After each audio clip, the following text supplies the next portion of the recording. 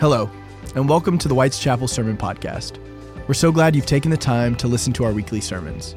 This is a quick way to enjoy or even revisit a recent message. By the time we've had our 11 p.m. service, it is at midnight, it will be our sixth service of the day, and we're a little tired.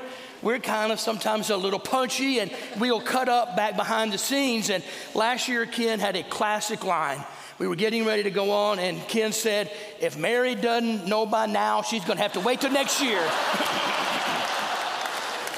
And I love that because Mary did know. That's why we're here, because Mary did know. Remember what the scripture says? She treasured, she pondered everything that was happening. And she would tell the disciples, and they would tell Luke and John. We know the Christmas story because Mary knew. Not only what she experienced that night, Mary knew because angels had been preparing her. Shepherds and wise men came and bore witness that Jesus was the Messiah, and a star pointed to the new light that would change the world forever. Mary knew what the Gospel of John said so true, and it was Mary's truth. Remember what John tells us? That the light shines in the darkness, and the darkness did not overcome it. Mary knew that.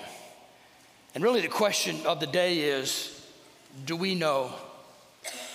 Do we know that when the night is long and we face a future with fears and uncertainty, do we know we have a Savior who will point the way? Do we know we have a Savior who will never leave us alone? I love the story of Christmas Eve, 1941. You may remember a few weeks before, the United States had been drawn into World War II. And at that Christmas in December of 1941, Winston Churchill, the Prime Minister of Great Britain, was traveling to spend time with President Roosevelt so that they could map out war strategy and get to know each other better in a personal way. Remember, that Christmas was a time of great fear and uncertainty and worry about what was going to happen. What would this mean? What would the consequences of this conflict be? And so Prime Minister Churchill arrived December 22nd. He was going to stay at the White House for 3 straight weeks, and they would again map out war strategy. And so they were there on Christmas Eve, and Christmas Eve that year, they had moved the tree lighting back to that day because of the war situation going on. And because of war security, it didn't happen on the National Mall, but they lit the Christmas tree from the front porch of the White House. Outside the gates, there were 15,000 people that were gathered.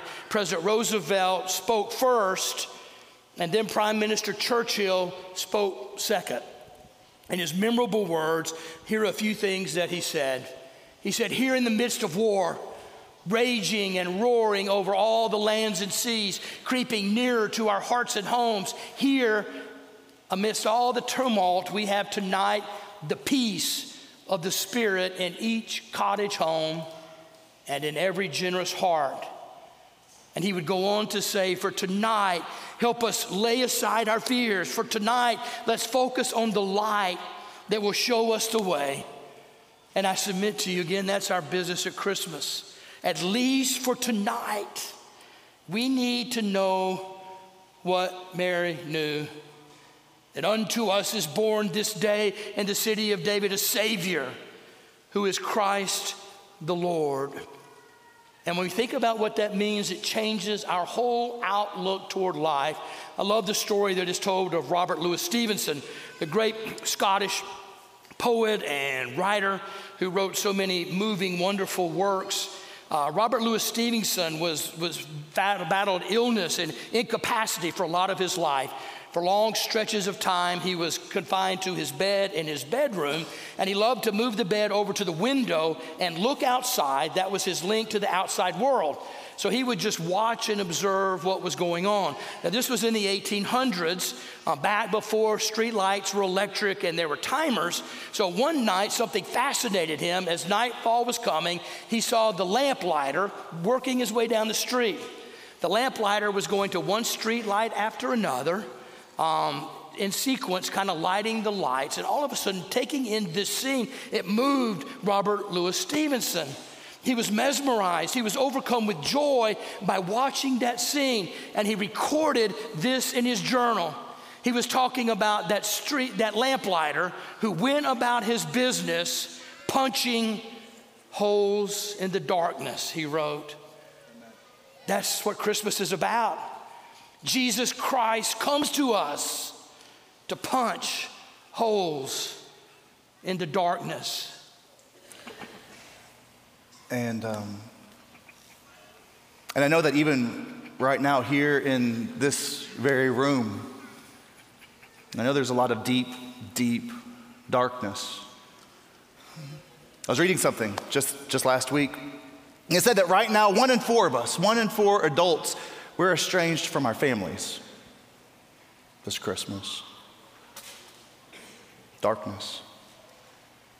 You know that a lot of us are up against darkness with horrible names like cancer and addiction and loneliness and grief. I know a lot of us are up against darkness with names like depression and divorce and debt and doubt. We're up against these enormous issues. We have these massive questions, and then we wonder. We wonder about God's response. We wonder about God's reply, his answer. A tiny little baby, a child. And we wonder, what on earth can he do? How on earth can he help? And I think that's the point. God can help precisely because he was here on earth. See, in Jesus, God enrobed himself in flesh. He became one of us. He shared our humanity with all of our ridiculousness and brokenness and pain. He became one of us. He became one of us to punch holes in our darkness. Amen. He became one of us to help us and to heal us and to love us and to save us. He became one of us to change us from the inside, to change us. And it's a change that begins with those 2 little words that the angels first sang. Fear not. Fear not. It's a chorus that we hear repeated over 70 times throughout the Bible. Fear of our past. Fear of the future. Fear of everything that we don't know and fear of everything that we do. We are a fearful people. But it's into all of that noise, all that fitful noise that the angelic chorus still booms. Fear not, for God's Son is born. Fear not, for God's solution, God's salvation is here.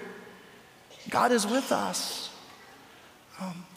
In fact, several years into our marriage, Carrie and I, we got introduced to that love language book. I'm sure a lot of us know about it. A couple of years, right at the very beginning of our marriage, Carrie and I got introduced to the 5 love language book, and it was a game changer. Because she and I, we had our struggles at the beginning, like most couples do, or at least like I tell myself most couples do, right? We struggle at the beginning of our marriages. We struggled, and so we ended up taking the inventory at the back of the book, and we found out at that time that my love language, my personal love languages are physical touch and giving and receiving gifts. But the inventory also told us that my wife, Carrie's love language is acts of service, which, just in short, it means that Carrie got off really easy. It means that in order for her to make me feel loved, all she's got to do is like come and give me a squeeze.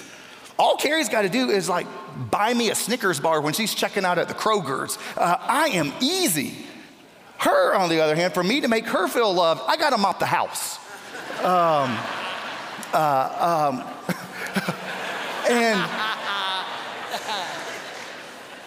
But it gave me an idea. It gave me what I thought was a brilliant idea about 8-10 years ago. I thought I had figured out the best, the perfect, the greatest gift, the most thoughtful Christmas gift for Carrie that I would ever be able to think of. And so 10 years ago, I saved up for a whole year, saved up all my money, and I hired one of those cleaning services to come into the house and clean it a couple of times a month. I was so excited to give it to her. I'd printed up this like homemade gift certificate on my inkjet printer, and I wrapped it up with a bottle of Pledge, and I gave it to her on Christmas morning. And I don't know what sort of response I was expecting. Maybe I was expecting like a gasp or like this delighted sigh. Maybe just what I wanted was one single loving tear, just rolling down her cheek. I don't know what response I was wanting. All I know is I didn't get it. Because whenever I gave her gift, all I got back was politeness. I thought I had knocked it out of the park. All I got, though, was just this reserved politeness. And I could tell that Carrie was not nearly as delighted to receive it as I was to give it. And I'll be honest, it took me a while. It took me some time to figure out why. But I finally did. I figured out, well, first of all, did y'all know that you actually have to clean your house before one of those cleaning services actually makes it over? Didn't know that. Lesson learned. Secondly, more importantly, I figured out you can't outsource an act of service. For it to mean anything, you got to do it. You got to do it yourself. For it to mean anything, you got to work, you got to sweat, you got to sacrifice. You got to have a little skin in that game. And that's exactly what this night tells us. It tells us that God didn't outsource a thing. God didn't outsource hope or love or wonder or joy. God didn't outsource mercy or grace. God didn't outsource redemption. Oh no, God's got skin in this game. God's got skin in this fight, literally. It's Jesus. It's Jesus. It's Jesus who fights all the darkness around us. And it's Jesus who fights all the darkness within. It's Jesus who reminds us that God has not given up on us, that God has not abandoned us. It's Jesus who that reminds us that not a single of God's purposes can be defeated. I mean, not even the darkness of a tomb could deny his light from shining bright. That's why we worship. That's why we sing, because God is with us, and he gets us from the inside. He understands, because God didn't outsource a thing.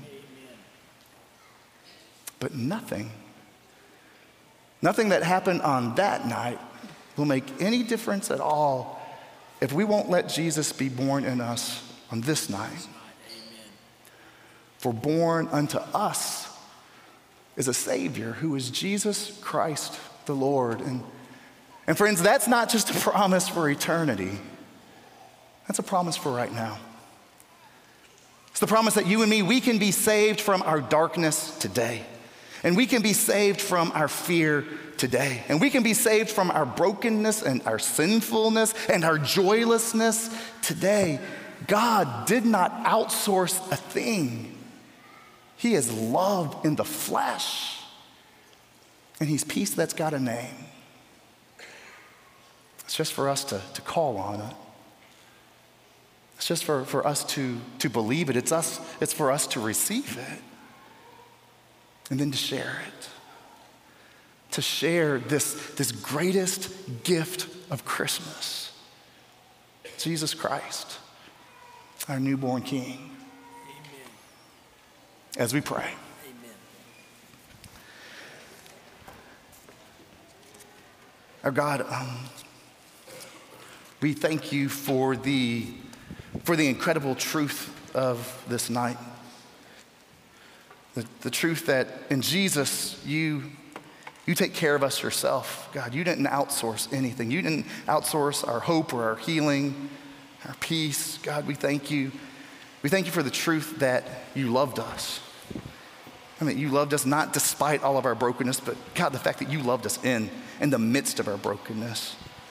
God, that you loved us enough to become one of us, to punch holes in our darkness and in our doubt and our fear. So, Lord, we ask you, please, God, would you do it again? And help us to know you And help us to feel you, to feel your mercy and your grace and your light and your love, to feel your power and presence all around us. God, that joy that only you give. Lord, help us to feel it for the very first time, or maybe for the first time in a long time. Jesus, be born in us. And let Bethlehem's light shine through us so that all the world might know that we're yours. For God, we offer you this, our Christmas Eve prayer, as we offer you our everyday lives. Through the precious name of the child-born King, Jesus Christ our Lord. Amen. Amen. Thank you for joining us. Please make sure to rate, review, and subscribe so you don't miss new releases. We'll have new podcasts coming out all the time. Be sure to check us out online at whiteschapelumc.com. Please download the WC Life app and follow us on social media to stay up to date with all things WC.